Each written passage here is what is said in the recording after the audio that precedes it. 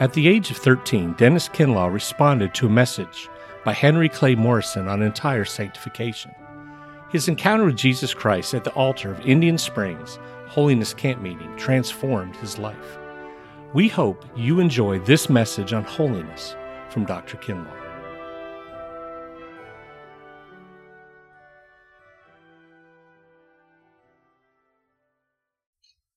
I have a friend that serves on a board that I happen to be on, and we meet once or twice a year for those semi-annual board meetings, and he's an interesting person, so if I can, I always try to sit next to him, and we get some interesting conversations.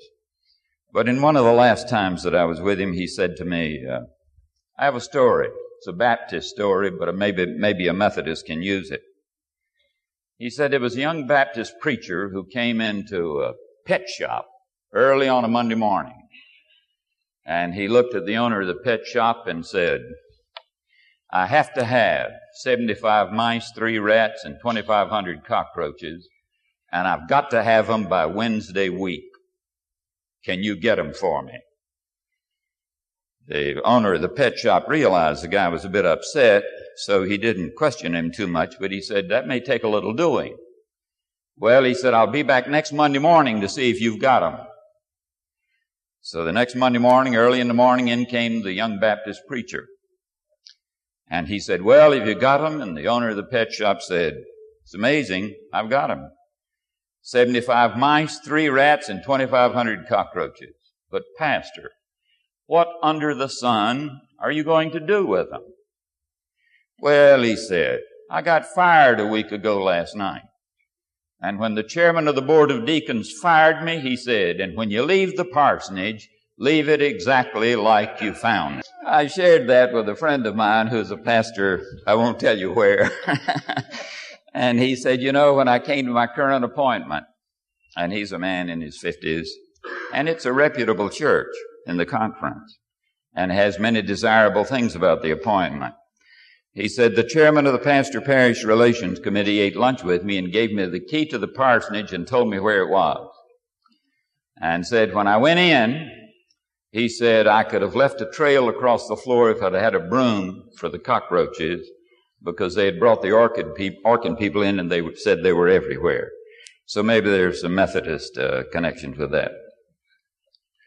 I want to do something this morning that I've had to sort of take my courage in my hands to do, because I am going to talk on the frontier of where my faith is, instead of talk in terms of things that I have proven and tried over the years to the extent that I speak with a little sense of assurance and confidence.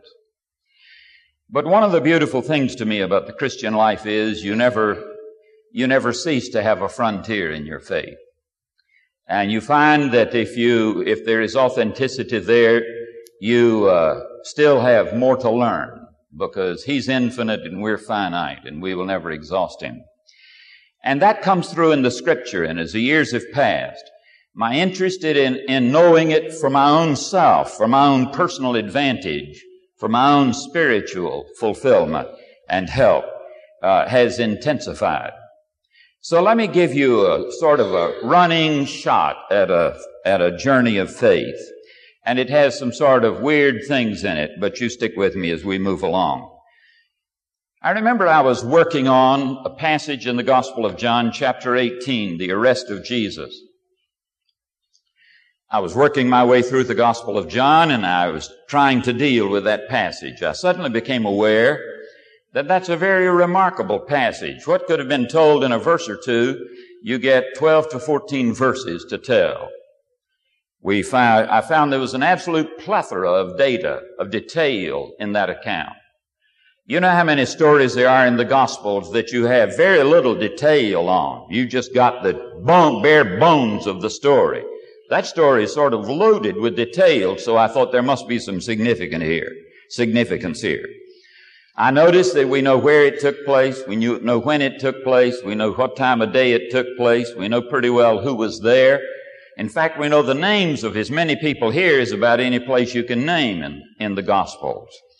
We know of the personal conversation of Peter or Jesus with his interrogators, and we know the personal conversation of Jesus with Peter and so forth. So as I was looking at that, I suddenly became enamored with the fact about Malchus and his ear. You remember how Peter, he said, time for somebody to do something. And I've gotten to the place where I get fright down my back when somebody says, it's time for somebody to do something. Peter pulled his sword and swung.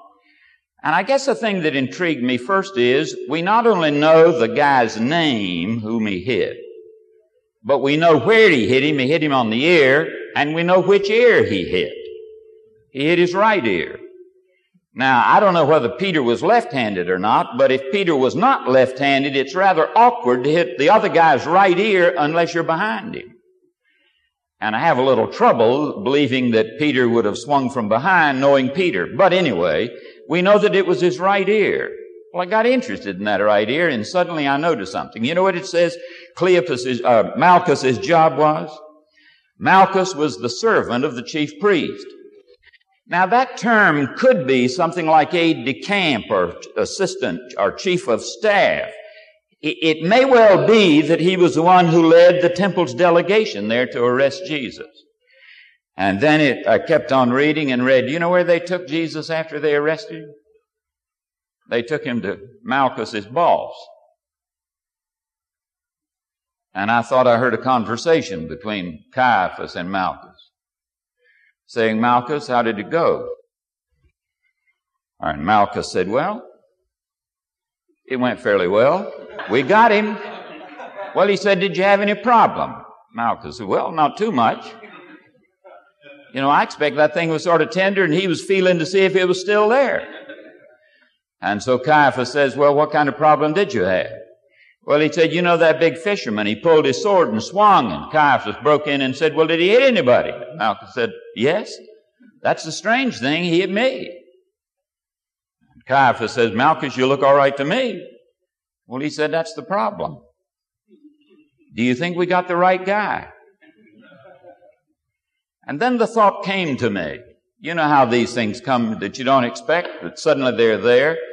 The thought, could it possibly be that Malchus's ear was Jesus' last love note to Caiaphas? Saying, Caiaphas, do you really want to go through with this? Now, I wonder what Caiaphas did with Malchus. Knowing me, I suspect that after about 3 days, he gave him a new assignment as far away from his presence as he could get him, because there was that reminder that he had crucified a man who stopped in the middle of his arrest to heal a person who had been hurt. Now, as I lived with that, I began thinking, are there Malchus's ears in our lives that we don't see? And since that time, I've begun to see them in most remarkable places. Are there evidences of his presence and his work that are right under my nose, and I have never stopped to note them? Now, about that time, I found myself saying, how do you cross cultures? And how does a person from one culture communicate to people in another culture?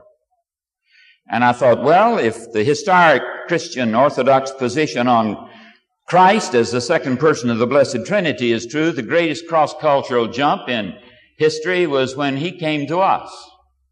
And I thought, how did he make that jump? You will remember that he said to Nicodemus, I've talked to you about earthly things, and if you don't understand, how would you ever understand if I talked to you about heavenly things? I remembered a story when I was a kid, back in the 30s, in the Reader's Digest, about some American scientists working in the North Polar region. And they became very attached to one Eskimo. So they brought him down as a favor to New York City to let him see New York City. And then they took him back and left him in the polar region, totally unaware that they had blighted him for life. Because all the rest of his life he was known by all of his friends and all of his members of his tribe as the crazy fool. Because when he came back and told them about New York City and their land of ice and snow, they said, that's impossible. He's telling us stories. And they called him a fool because when he told these mad stories, he looked as if he expected them to believe him. Now, if what we say about God is that the second person of the Blessed Trinity became one of us, that's quite a cross-cultural jump. So I thought, how did he communicate? You know, the reality is that a people's language is made up of what they've experienced. If you've never experienced it, you don't have a word for it. And so here we are, a people of time, and he comes from a world that's eternal. We are finite. He is the infinite one. How does he use our language to talk about his world? So I sat down with the Gospel of John and began reading through to see how he did it. Now, I've learned something about me. If it's obvious, I will miss it. But I think that's a characteristic of most of us. My wife has gotten to the place where I say, honey, I've lost something. She said, have you looked under your nose? And usually she's on target. Now, I was in the 4th chapter of the Gospel of John before I realized the way Jesus did it. And it was in that story of the woman at the well. You will remember he looked at her and her shock. He said, would you give me some water to drink? Now, I don't need to give you the details of that story, but you know her shock. And she turned in astonishment and said, this is unbelievable, that you would even speak to me, and then you asked me for water out of my bucket? And he said, lady, if you knew who it was who was talking to you, you'd ask him for living water. Because the water you get out of this well, you're going to have to come back tomorrow and get more because you're going to be thirsty. But if you knew who was talking to you, you know that he has a water that once you drink it, you never thirst again. I thought, for heaven's sakes, isn't that interesting? Then there must be water in water. Then I got to the 6th chapter and I found there's bread and bread. I'm glad you're a bunch of preachers. I don't have to fill in all the interstices between what I'm saying. You know these stories. You remember they chased him for 24 hours and finally found him and said, why did you run away? He said, because you ate the bread,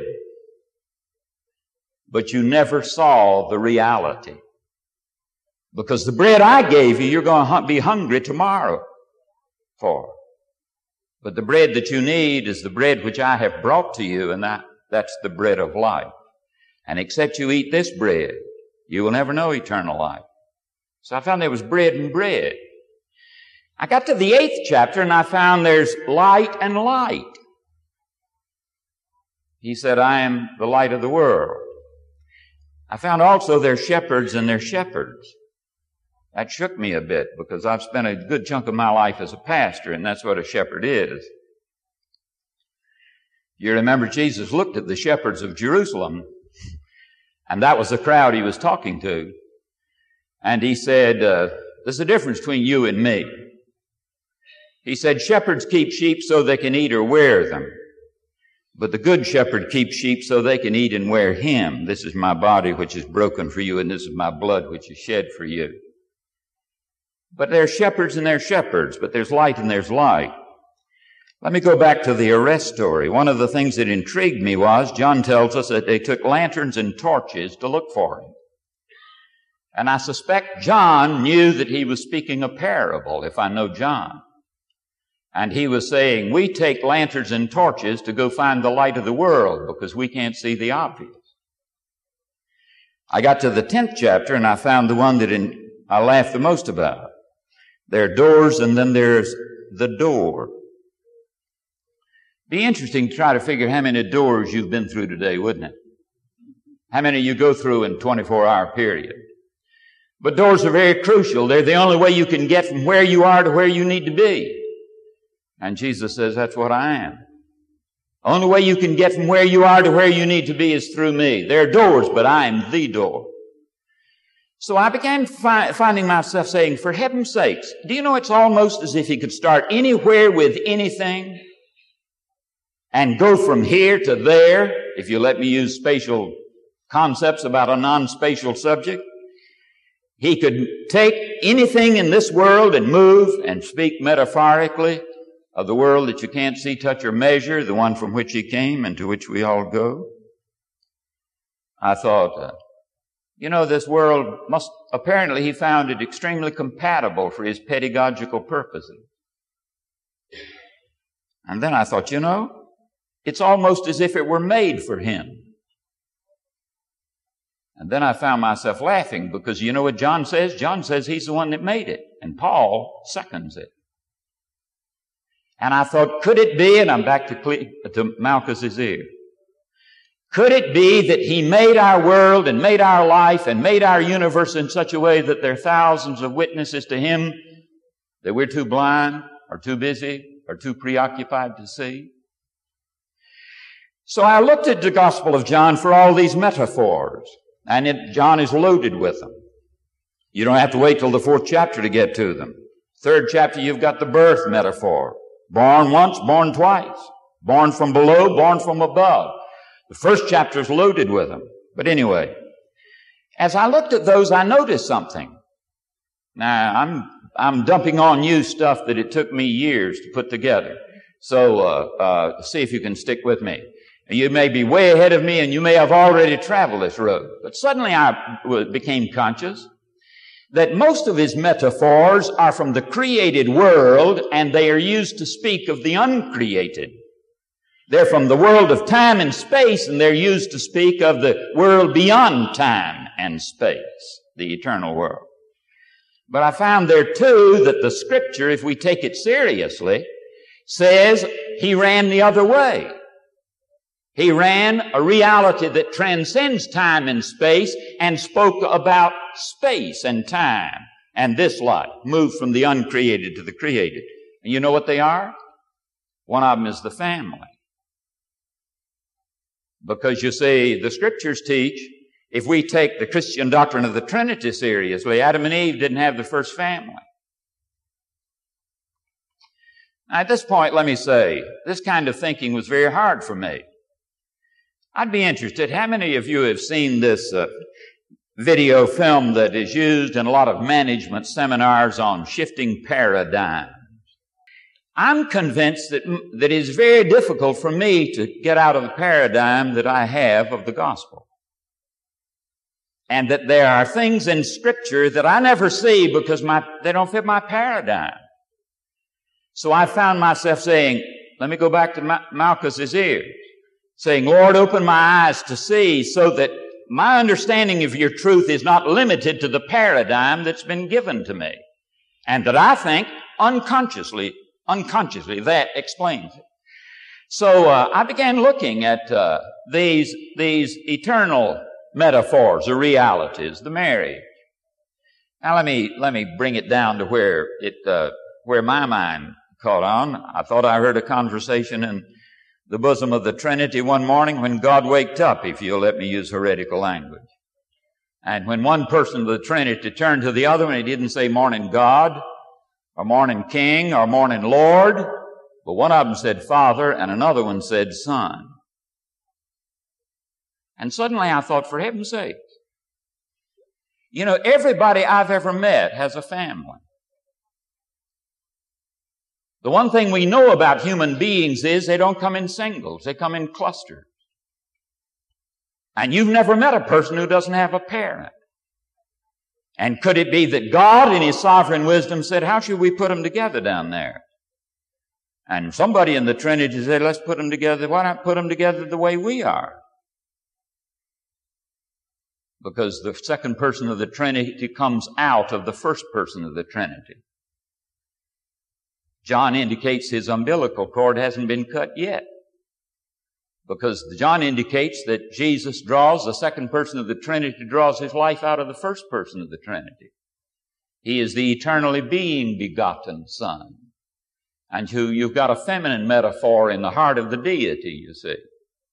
But nevertheless, everybody you've ever met has somebody that he can rightfully call father, mother, parent. I thought, for heaven's sakes, is that one of God's means of helping us to understand Him? You see, I used to teach grammar, and so I think in these crazy ways. I was thinking about that woman at the well. There's water with a little W and there's water with a capital W. See, we use that device to move from the ordinary to the exceptional. There's bread with a little b, and then there's bread with a capital B. And there's light with a little L, and there's light with a capital L. And there are doors with little d's, and there's the door with a big D. And there are ways with a little W, and then there's the way with a capital W. And I thought, could it be that everybody that's ever lived has a father with a little f, because God wants everybody that lives to know the Father with a capital F? And then I ran across William Temple's comment that the person who has the wrong concept of God, the more religion he gets, the more dangerous he is to himself. And I thought, could it be that God put us together, hoping that the way He put us together, we could understand Him better? And then I came to that second one, and we could spend an hour on any one of these. But then I came to that second one. It is not the family then, the model, the original, is in the very nature of deity. And the family is not a sociologically rooted institution. It is an ontologically, metaphysically institution rooted in the very nature of deity itself. Is that why the Scriptures spend so much time on the family? And why their use of that image is so rich? Okay. Now, that is rooted in the nature of deity. And the second one I got was marriage. Now, I have to tell you how I got to that.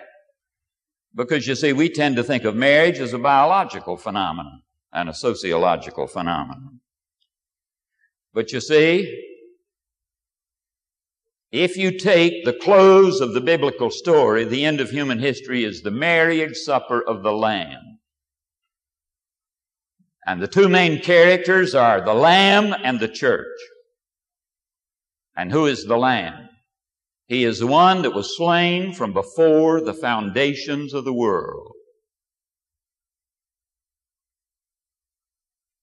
Well, for what was He slain? He was slain for His bride. Now, if He was slain from before the foundations of the world, then that metaphor transcends time. May not be rooted in the nature of deity, but it's rooted in the purposes of God for human history. So with that in my head, I thought, that's very interesting. Now, I'm going to come back to this in a few minutes and develop that a little more fully.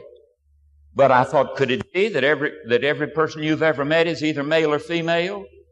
Because God had a Malchus Ear there. He wanted to communicate to us that our fulfillment is not in us, our fulfillment is in another. And that He made us with a metaphor because He wants to be the fulfillment in our lives with a capital F. Because He is the spouse with the capital F ultimately. And I thought, for heaven's sakes, the world may be a whale of a lot more sacramental than I thought it was. It may be that there's nowhere I can turn, that I'm not bumping into something that is sacramental in character. Because He created the world, and when He created it, good. And He never intended one of us to miss Him, but He intended every one of us to know Him. Now, with that thought, I got to thinking. And you see, I'm wandering. I'm moving. There's a line, but it may look like it's wandering. I remember reading Archbishop Fulton Sheen earlier in my life, and he had the concept of the philosophia perennis, the perennial philosophy, the perennial truth. And I was interested, that red line of truth that follows down all through human history. In one generation it seems to be over here, in another generation it seems to be over there. And Archbishop Sheen said, oh no, it's human culture that moves this way, not the straight line. Well, there is a straight line in what I'm trying to say here. But let me tell you what the next thought that came to me was. Family. Marriage. Now, I've been very privileged. I grew up in a Christian home. My father was a lawyer. I hardly ever saw a day that I didn't see him reading Scripture. And I would not call him a pietist. He just wanted to be, he was an old Scot. And he wanted to be a biblical Christian. And he laid his Bible down on his law desk. I remember one day he came in at lunch and sort of chuckled. Said he had an interesting visit this morning. Had a prospective client with his family. And he laid out his case, and I looked at him and said, you know, there's something in the Bible about that. And he flipped open his Bible and he said, I think I lost a good client. But that was his desire. I had the privilege of that. My mother was a genuine Christian. I'm sure that her prayers have had a great deal to do with my own life. So when I think of family, I have the privilege of that, which many people have not had. Do you know, I think it's made it far easier for me to think God correctly than other people. But I also have had a very rich marriage. Elsie and I have been married for 50 and a half years. And she's a remarkable human being. God knew what I needed.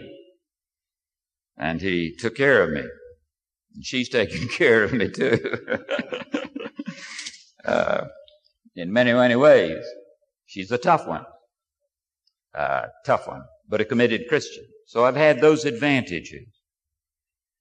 The two most intimate relationships I've ever known were with my father and mother. And then the most intimate relationship of those two with Elsie.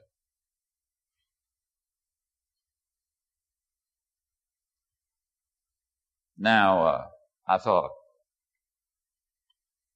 could it possibly be that God means that I'm supposed to have an intimacy with Him deeper than the intimacy I had with my father and mother? And the intimacy that I have with Elsie? Now, with that in mind, I was able to sort of begin to challenge my traditional paradigm. And let me tell you how I came out. How close does God want to be to you? And how close does God want to be to me?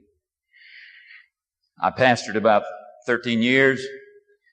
I was a college administrator for a number and a teacher for a while.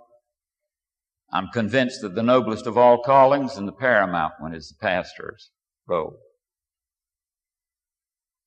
God's the coach, and He has the right to stick people in any position He pleases.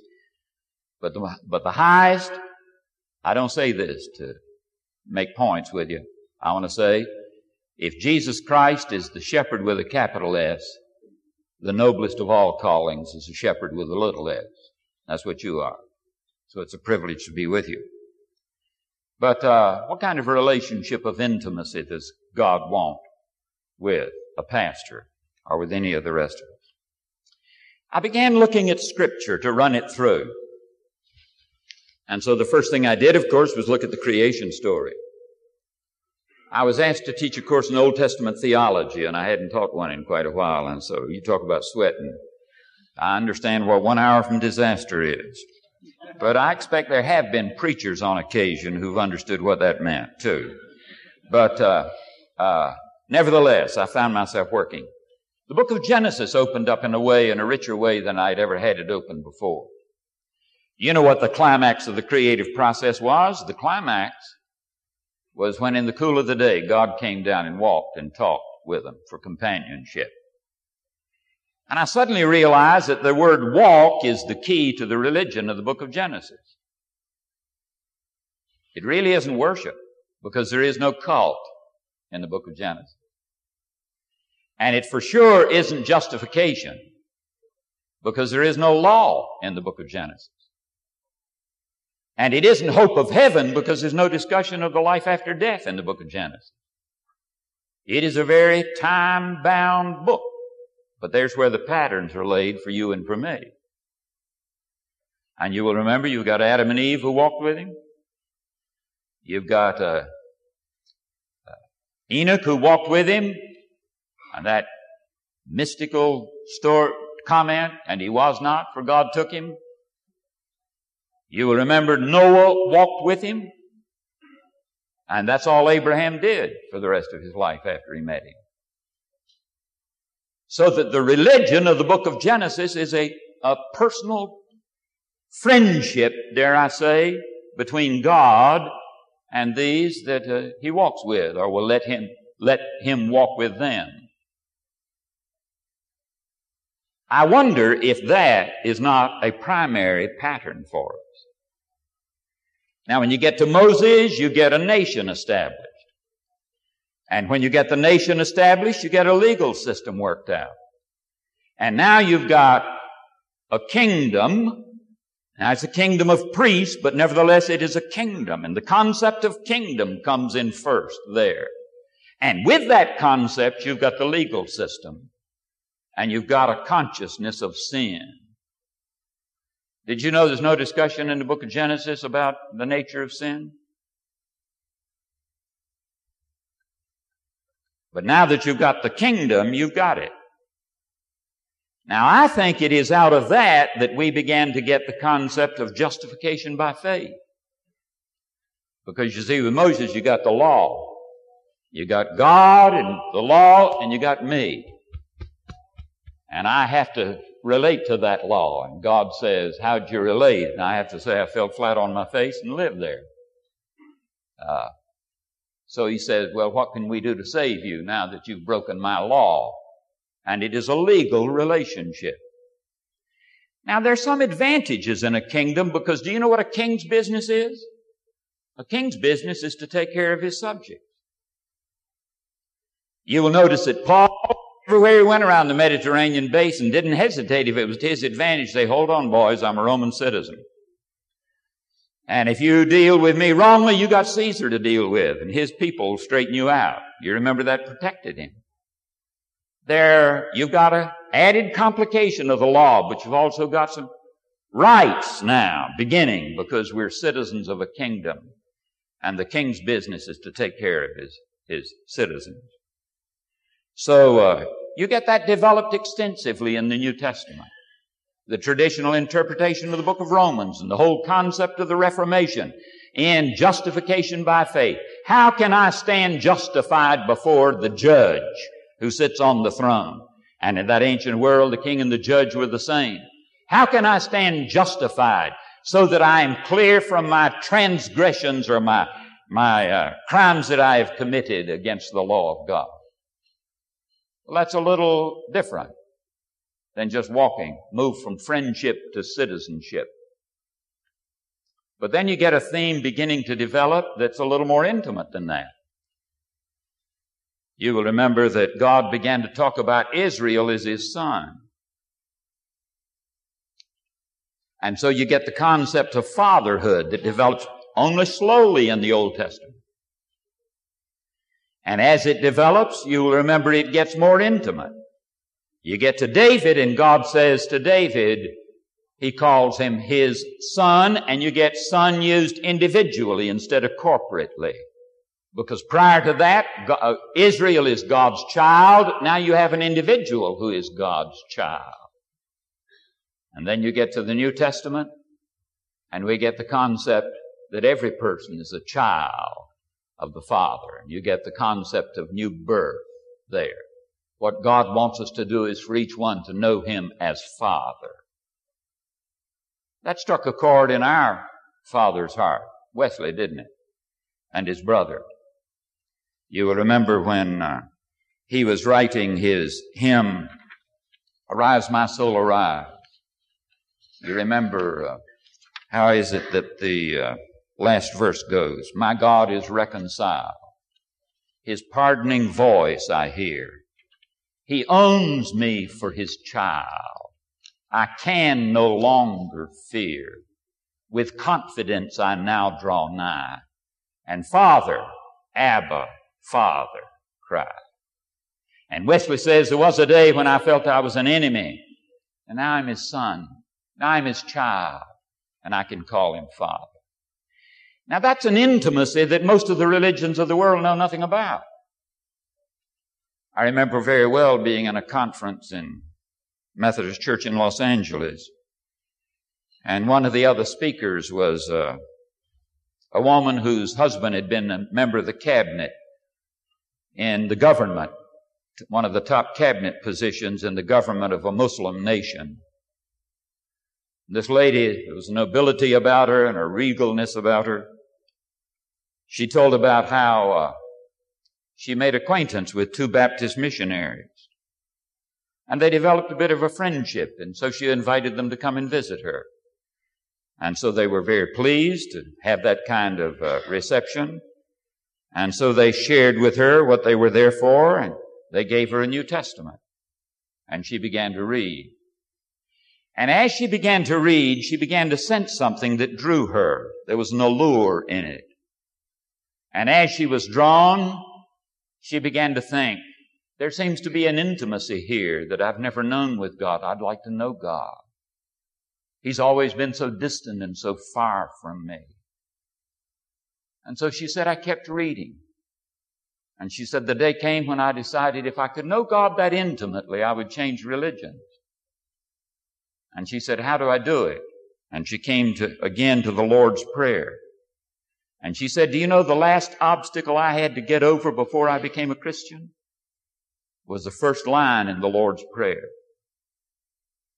She said, I could not find the courage, the daring to look up and say those 2 simple words, Our Father. Because she said, you see, in my religion, I felt that if I were to use this earthly metaphor to describe Him, it would be blasphemy. And I was sure He would strike me dead if I played that intimate a role with Him. I remember the poignancy of that address as she told how her heart yearned. And to abbreviate it, the moment came when she said, I thought, it's worth the danger of trying. And she said, I looked up and said, Father. And she said, I collapsed in terror on the floor and waited to be stricken dead. But she said, no lightning came. And she said, slowly, I thought, I'm not dead.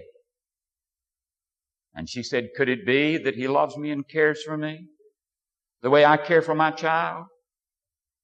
And then she began to tell about the intimacy that she walked into with the God and Father of our Lord Jesus Christ. Now, I think every person that lives yearns for that kind of intimacy with God. And you and I are the ones who have the privilege of sharing with Him, that they can know Him that intimately. And as I say, isn't it interesting? You've never met anybody who doesn't have a mother and a dad. And we don't have time to go in that here, but I think there is something about God that can be learned in the family, that can be seen, that can never be seen anywhere else. I do not believe there is anywhere in society where you see law and self-sacrificing love sit in the same chair. Let me put it theologically. I think a case can be made that the family is the only place where you see Sinai and Calvary joined in one human person. Except they're 2. They sit at the 2 ends of the kitchen table. And I've decided that God's original seminary is the kitchen table.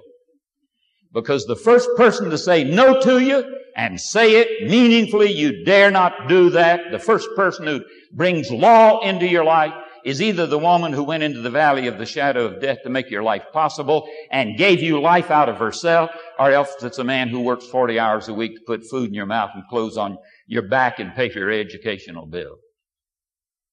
And you get a chance to see that it's possible for law and love to meet in a single person.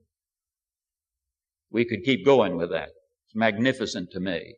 And I'm convinced that the person who's never had the privilege of seeing that is going to have a mess of a time thinking the biblical God. But He wants that kind of intimacy with me. I found myself going back to try to recapture that story about one of those desperate moments of the Civil War when Lincoln had all his generals and all his staff in, and they were debating the future of the Republic, and it wasn't very hopeful at that moment. And suddenly the door swung open, and in comes Tad and grabs Abe, and all the future of the Republic stops for a moment while Tad's problems are taken care of. Now, I know some people that are that presumptuous with the eternal God. Except it may not be presumption. Okay? He wants that kind of intimacy. But what about this marriage bit? You see, I have an intimacy with Elsie that I've never known with another person. And it says, the two of you shall become one flesh. And then he says, the church is the body of Christ. You're getting an unbelievable intimacy. Now, is this really a biblical theme? Let me run some things that it took me years to put together. You know, I think I was 38 years of age before I ever preached on the wedding at Cana of Galilee. You know why? Yeah, I didn't know what to do with the wedding at Cana of Galilee. I was a Methodist prohibitionist from North Carolina. What do you do with the wedding at Cana of Galilee? But worse, I could see no significance in it.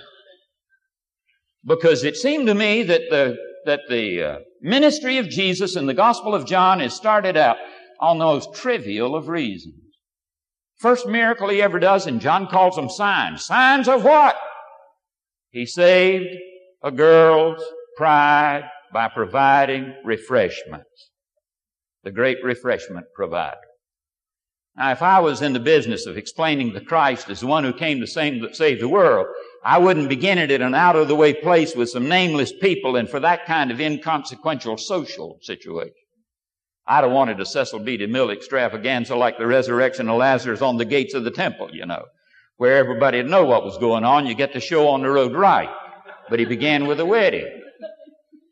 And as I was wrestling with that, I thought, you know, there's some other things about weddings in the Scripture. Could it be because it's a wedding? And then I remembered that's the way the Bible says history began. It didn't begin with church. It didn't begin with a family. It began with a wedding.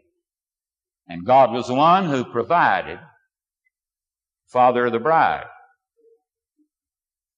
and mother of the groom, if you want to use that language. Anyway, he's the only reason it was there. And I found myself sort of chuckling. Elsie's given me the works on that. Because I can hear, you know, Eve at the breakfast table before she learned to cook. And Adam was a little upset with the diet. And she looked back at him and said, don't blame me, blame the management. He tailor-made me for you.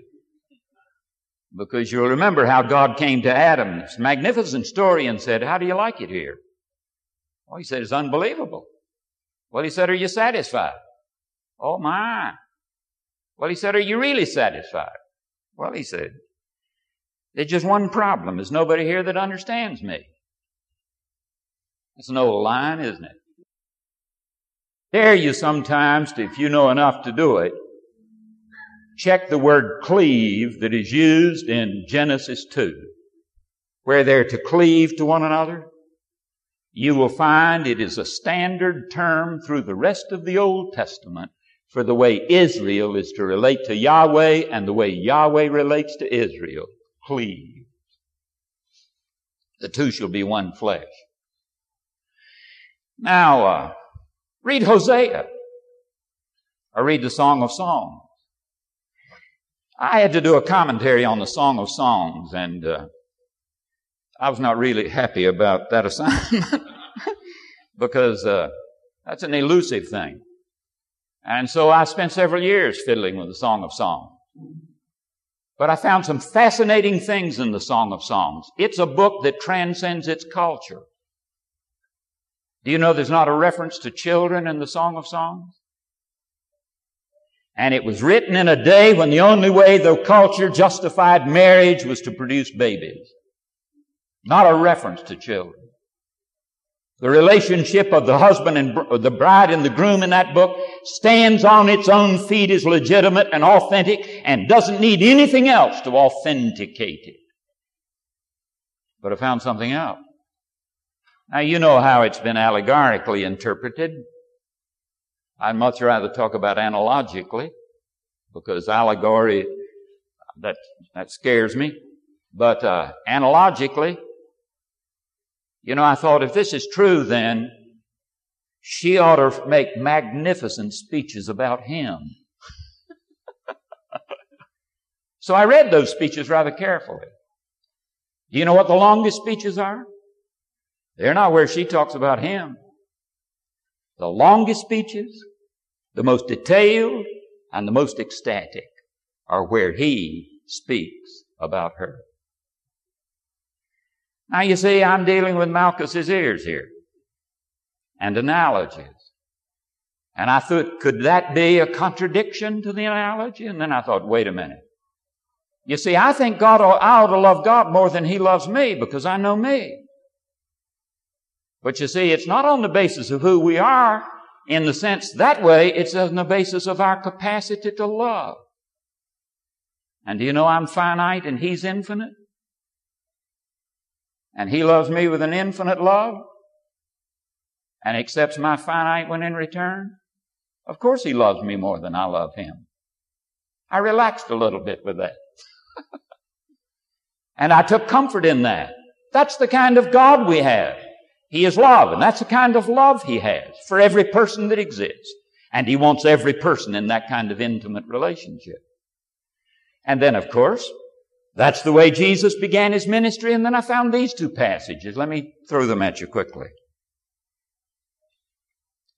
You know, they came to John the Baptist and said, you used to have big crowds, and now your crowds are all gone. That guy you baptized has stolen them. How do you feel about him taking your crowds?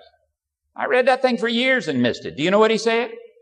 Well, he said it's normal at a wedding announcement party for the bridegroom to be more important than the best man. I'm just the best man. He's the bridegroom. And I thought, could it honestly be that John the Baptist saw all of Jesus' ministry in nuptial terms? And then I saw, and I could never see it before. It's amazing to me how I read right over and never grasp them at all. 3 times in the synoptics. Jesus, you remember the Pharisees came to Him and they said, John's disciples had better religion than yours. John's disciples fast when they pray, but your disciples don't fast when they pray. And Jesus said, pure enigma to me until this point.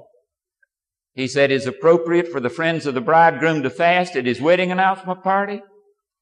At a wedding announcement party, the friends of the bridegroom rejoice. The day will be taken when the bridegroom is taken from them, then the friends of the bridegroom will fast. I thought, could it be that Jesus actually understood His role of Savior and Redeemer of the world in nuptial terms? Now, you know, I found my spirit getting, how do I say it? You're beginning to deal with the numinous, aren't you?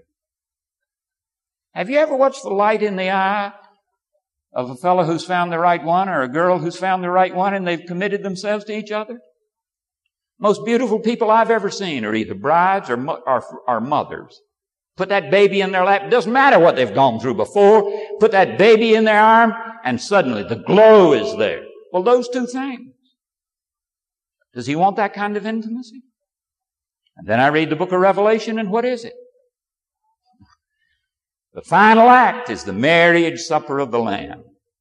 Suddenly I found I had to preach that parable differently, where Jesus told about a king who went into a far country to prepare a wedding for his son. It was in Jesus' mind, and He thought in those terms. I think because everybody you ever bumped into is male or female. We are dealing with sacrednesses of the greatest sort when we come to human sexuality. Okay? Well, I got to that and suddenly I thought something. Now, I must admit I had some help on this. Let me say, I don't believe there's anything original. Nothing I've got's original. We all sit on somebody else's shoulders. But I heard an Anglican New Testament professor by the name of N.T. Wright. If you ever get a chance to hear him, for goodness sakes do. He's a relatively young man, but an incredible mind and heart. And he was talking along some of these lines, and suddenly it came out of a question and answer period. All I had was a tape, so I couldn't see the scene. And the person said to him, at least that's what I felt. And I heard him saying, let me ask you, Dr. Wright, are you suggesting that if man had never sinned, the incarnation would have taken place anyway? And I found my heart skipping a beat. And I said, there's a building block there that I've never put in. And Dr. Wright said, the fellow said, do you think the incarnation would have been necessary if man had never sinned? And Dr. Wright said, well, I'm not sure I like the word necessary, because God doesn't do anything out of necessity. He works out of love. But he said, if you were to force me yes or no on that question, I'd say yes. And then suddenly I thought, see if you hear me now. When God created man, do you know that He had the incarnation in mind? Because there are no surprises with omniscience. And when God created Adam, if you'll let me use that language, He said, I've got to put him together in such a way that one day I can dwell inside him. I saw in a way I had never seen before the compatibility between man, woman, between human beings and the Creator. And there comes the incarnation. And you know what we say? We say that there is one point in the annals of human history that there's one human being, when you touch him, you've touched God. And there's one point in existence where when you touch God, you've touched a human being. The two meet. Now suddenly, for the first time, I decided that there were some things in the New Testament that were not just metaphor. Maybe they were promises. Do you remember when Jesus in chapter 21 of Matthew turned to His disciples and said, you don't realize, but one of these days you're going to sit on the 12 thrones of the tribes of Israel and judge Israel. And then I remembered that Paul said, and you know, I thought this was just sort of poetic language, when he said, why do you have lawsuits? Why do you Corinthians? Why do you Corinthian believers go to the public law courts to settle cases? Don't you know that you're going to judge the world?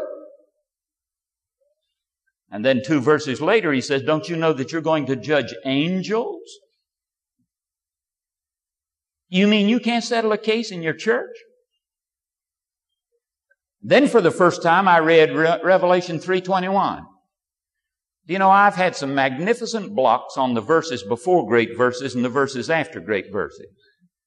Somewhere or other, when I get in the proximity of a great verse, I lose sight of what's immediately around me. I'm so interested in the peak.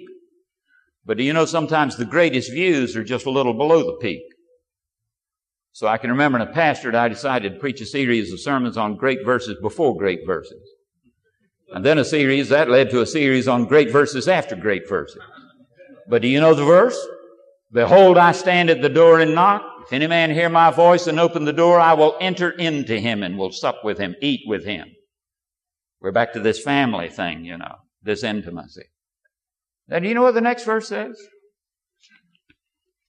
Let me read it for you so you'll believe me.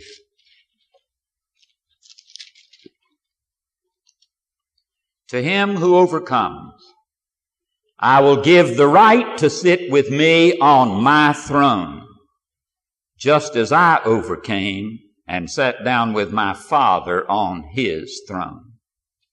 He who has an ear, let him hear what the Spirit says to the churches.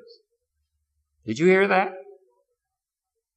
To him who overcomes, I will give the right to sit with me on my throne, just as I overcame and sat down with my Father on His throne. Now, I had seen Him on the throne. I remember when I first had Revelation 4 and 5 open to me, where John looks into heaven, the door is open, and he sees into heaven and he sees the throne. And when he sees the throne, the one sitting on the throne has a manuscript in his hands, a scroll, and it's sealed with 7 seals. And inside that scroll is his future and your future and my future.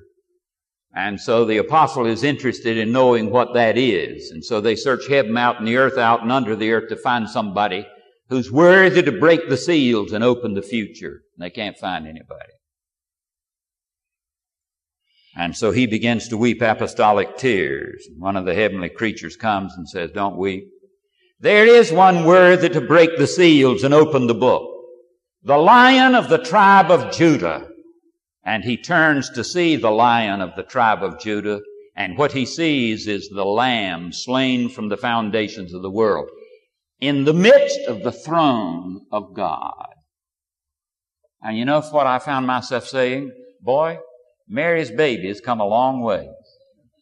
Sitting in the very center of eternal authority and power and judgment.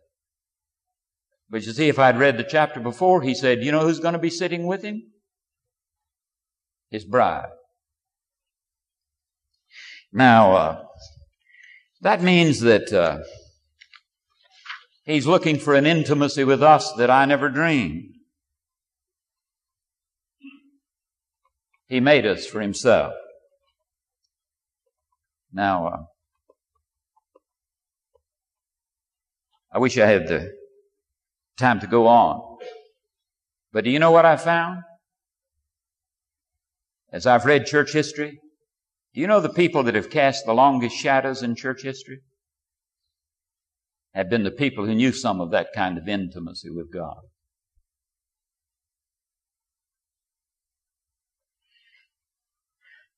With this I quit. Now let me tell you two stories and I'm through. A few years ago, I was sitting in an office of a publishing house, and they had all the books they published up on the wall, and I noticed a white jacket, and it had in black letters, Latimer. And so I said, "Is that a biography of Hugh Latimer?" And they said, "Yes. Are you interested?" And they handed it to me. And I said, "What does it cost?" They said, "It's not selling very well." "Sure." I said, "No, I'll be glad to pay for it." "No," they said, "you can have it." So I took it home and read it. One of the most wonderful stories I've ever read. Hugh Latimer, Bishop of the Anglican Church. Burned to death in the square in front of, St. Mary's in Oxford. But the great preacher of the Anglican Reformation. You and I wouldn't be Methodists today if it hadn't been for Hugh Latimer and those that were like him. You will remember that when he preached his final sermon, having completed his 5 or 7 years, whatever it was, of theological training at Cambridge, his final sermon to the university was an attack on Protestantism. And that night, he felt he had done his duty well. That night, late at night, there was a rap on his dormitory door. And he went and opened the door, and here stood little Thomas Bilney. And Thomas Bilney was a part of a group of Bible students who had a room in the White Horse Inn where they kept their Greek New Testaments in the wood box underneath the wood. And they'd come in and lock the doors because it was dangerous and take their Greek New Testaments and begin to read. And Thomas Bilney had heard Latimer that day. You know what Thomas Bilney thought? If he can attack the gospel that strongly, what a spokesman he'd be. And so it was he rapping on Latimer's door. And when Latimer opened the door and saw his fellow student, Thomas Bilney moved very quickly in, dropped on his knees and grabbed Latimer's clothes and said, "Hear my confession." And as a priest, Latimer had no option but to listen to his confession. Bilney told about the hunger in his heart for God and how he sought it in the sacraments, sought it in the church, sought it in every way possible and could not find it. And then somebody gave him a New Testament. And as he read, Jesus Christ came to him. And he told that story. And Latimer didn't know what to do with him. And when he left Latimer a Greek Testament. Latimer he was piqued, and so he began reading. And he began reading for Hugh Latimer instead of for the church. Will you hear me on that? And Hugh Latimer came to faith. He became the great preacher. You remember he was under attack. He was thrown in prison. But Henry VIII one day sent for him and said, I want you to preach 6 sermons during Lent. And so Thomas Cranmer came to him and said, Hugh, be careful. You don't have to be a fool to be faithful. And so Latimer tells in his journal about how he stood to preach to the king. He said, I stood, read my scripture, and then looked down and my eyes hit Henry VIII's eyes. And he said, I stepped back and lifted my head and said, Latimer, Latimer, Latimer, you are in the presence of the king. Be very careful. And then he paused and lifted his head again and said, Latimer, Latimer, Latimer, you are in the presence of the King of Kings. Be very careful what you say. Because it was a life and death matter. And do you know the only way you'll ever preach as a life and death matter is when you know him well enough that you can preach out of that kind of intimacy. They put him in prison. You will remember they came and they refrocked him as a bishop. They put his robe on him. They put him his mitre. They put the staff in his hand. They put the chalice, cup in his hand, forced him to hold them. And then they stripped him of all of it. And after they'd stripped him, they sandpapered his hands to get the holy off this excommunicate's hands. And then they put an old smock on him. He looked down and wept. And then he began to stroke his garment, his smock. And he looked up and said, my wedding garment. And he walked to the flames. Now, you know what I think we need in our culture and in our society today? Some of us who get close enough to it that we can speak out of that kind of authentic intimacy with him. About 4.5 years ago, I got a letter from Tianjin, China. A young lady, 28 years of age, an engineer, research engineer. She said, I found Christ and God has called me to be an evangelist and I need biblical training. Could I come to Asbury? And so I thought, that'd be marvelous, wouldn't it? So we checked around and found enough money to take care of her and sent her an acceptance. She went to the U.S. Embassy, and the U.S. Embassy said, why do you want to go to college? You're already a university graduate. So they turned her down. So she wrote back and told me what had happened. And so I got her accepted at the seminary, and we scrounged around to see if we could find some money for her. And we sent that information back to her and started a 3.5-year process of negotiation with the U.S. Embassy, because the U.S. Embassy didn't want to let her come. A year ago in June, I got a fax from her on the 10th of June, and she said, I believe if I could be accepted again and promised financial support, I might be able to get a visa. We went through the whole process again. On the 10th of August, I got a fax from her with a bunch of questions the embassy still wanted, and she was supposed to be if she was going to school in Wilmore in September. I said, this is never going to happen. But we answered the questions and sent them back. On the 23rd of August, I got a letter from her that said, I will be arriving in Houston, Texas on the 3rd of September. Could somebody pick me up? So we decided that was a little long for taxi service to the airport from Lexington, Kentucky. So I faxed some stuff back to her, and she came in on the 3rd of September into Lexington. My wife and one of our daughters took her for lunch. She told about her final experience at the embassy. She said, we went through the questions and got all of that. And finally, the American official looked at her and said, okay, one final question.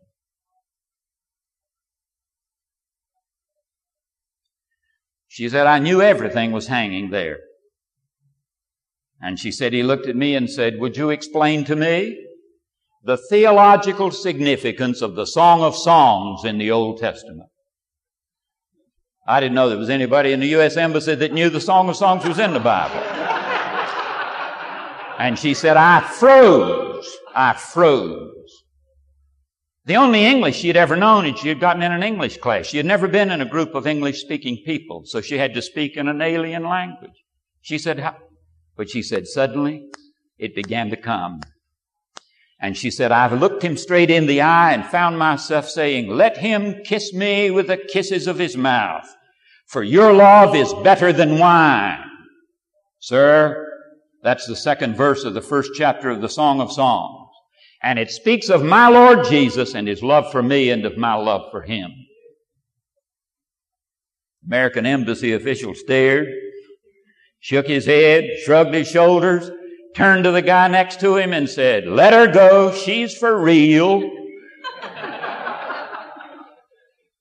All the world knows it when it meets the real thing.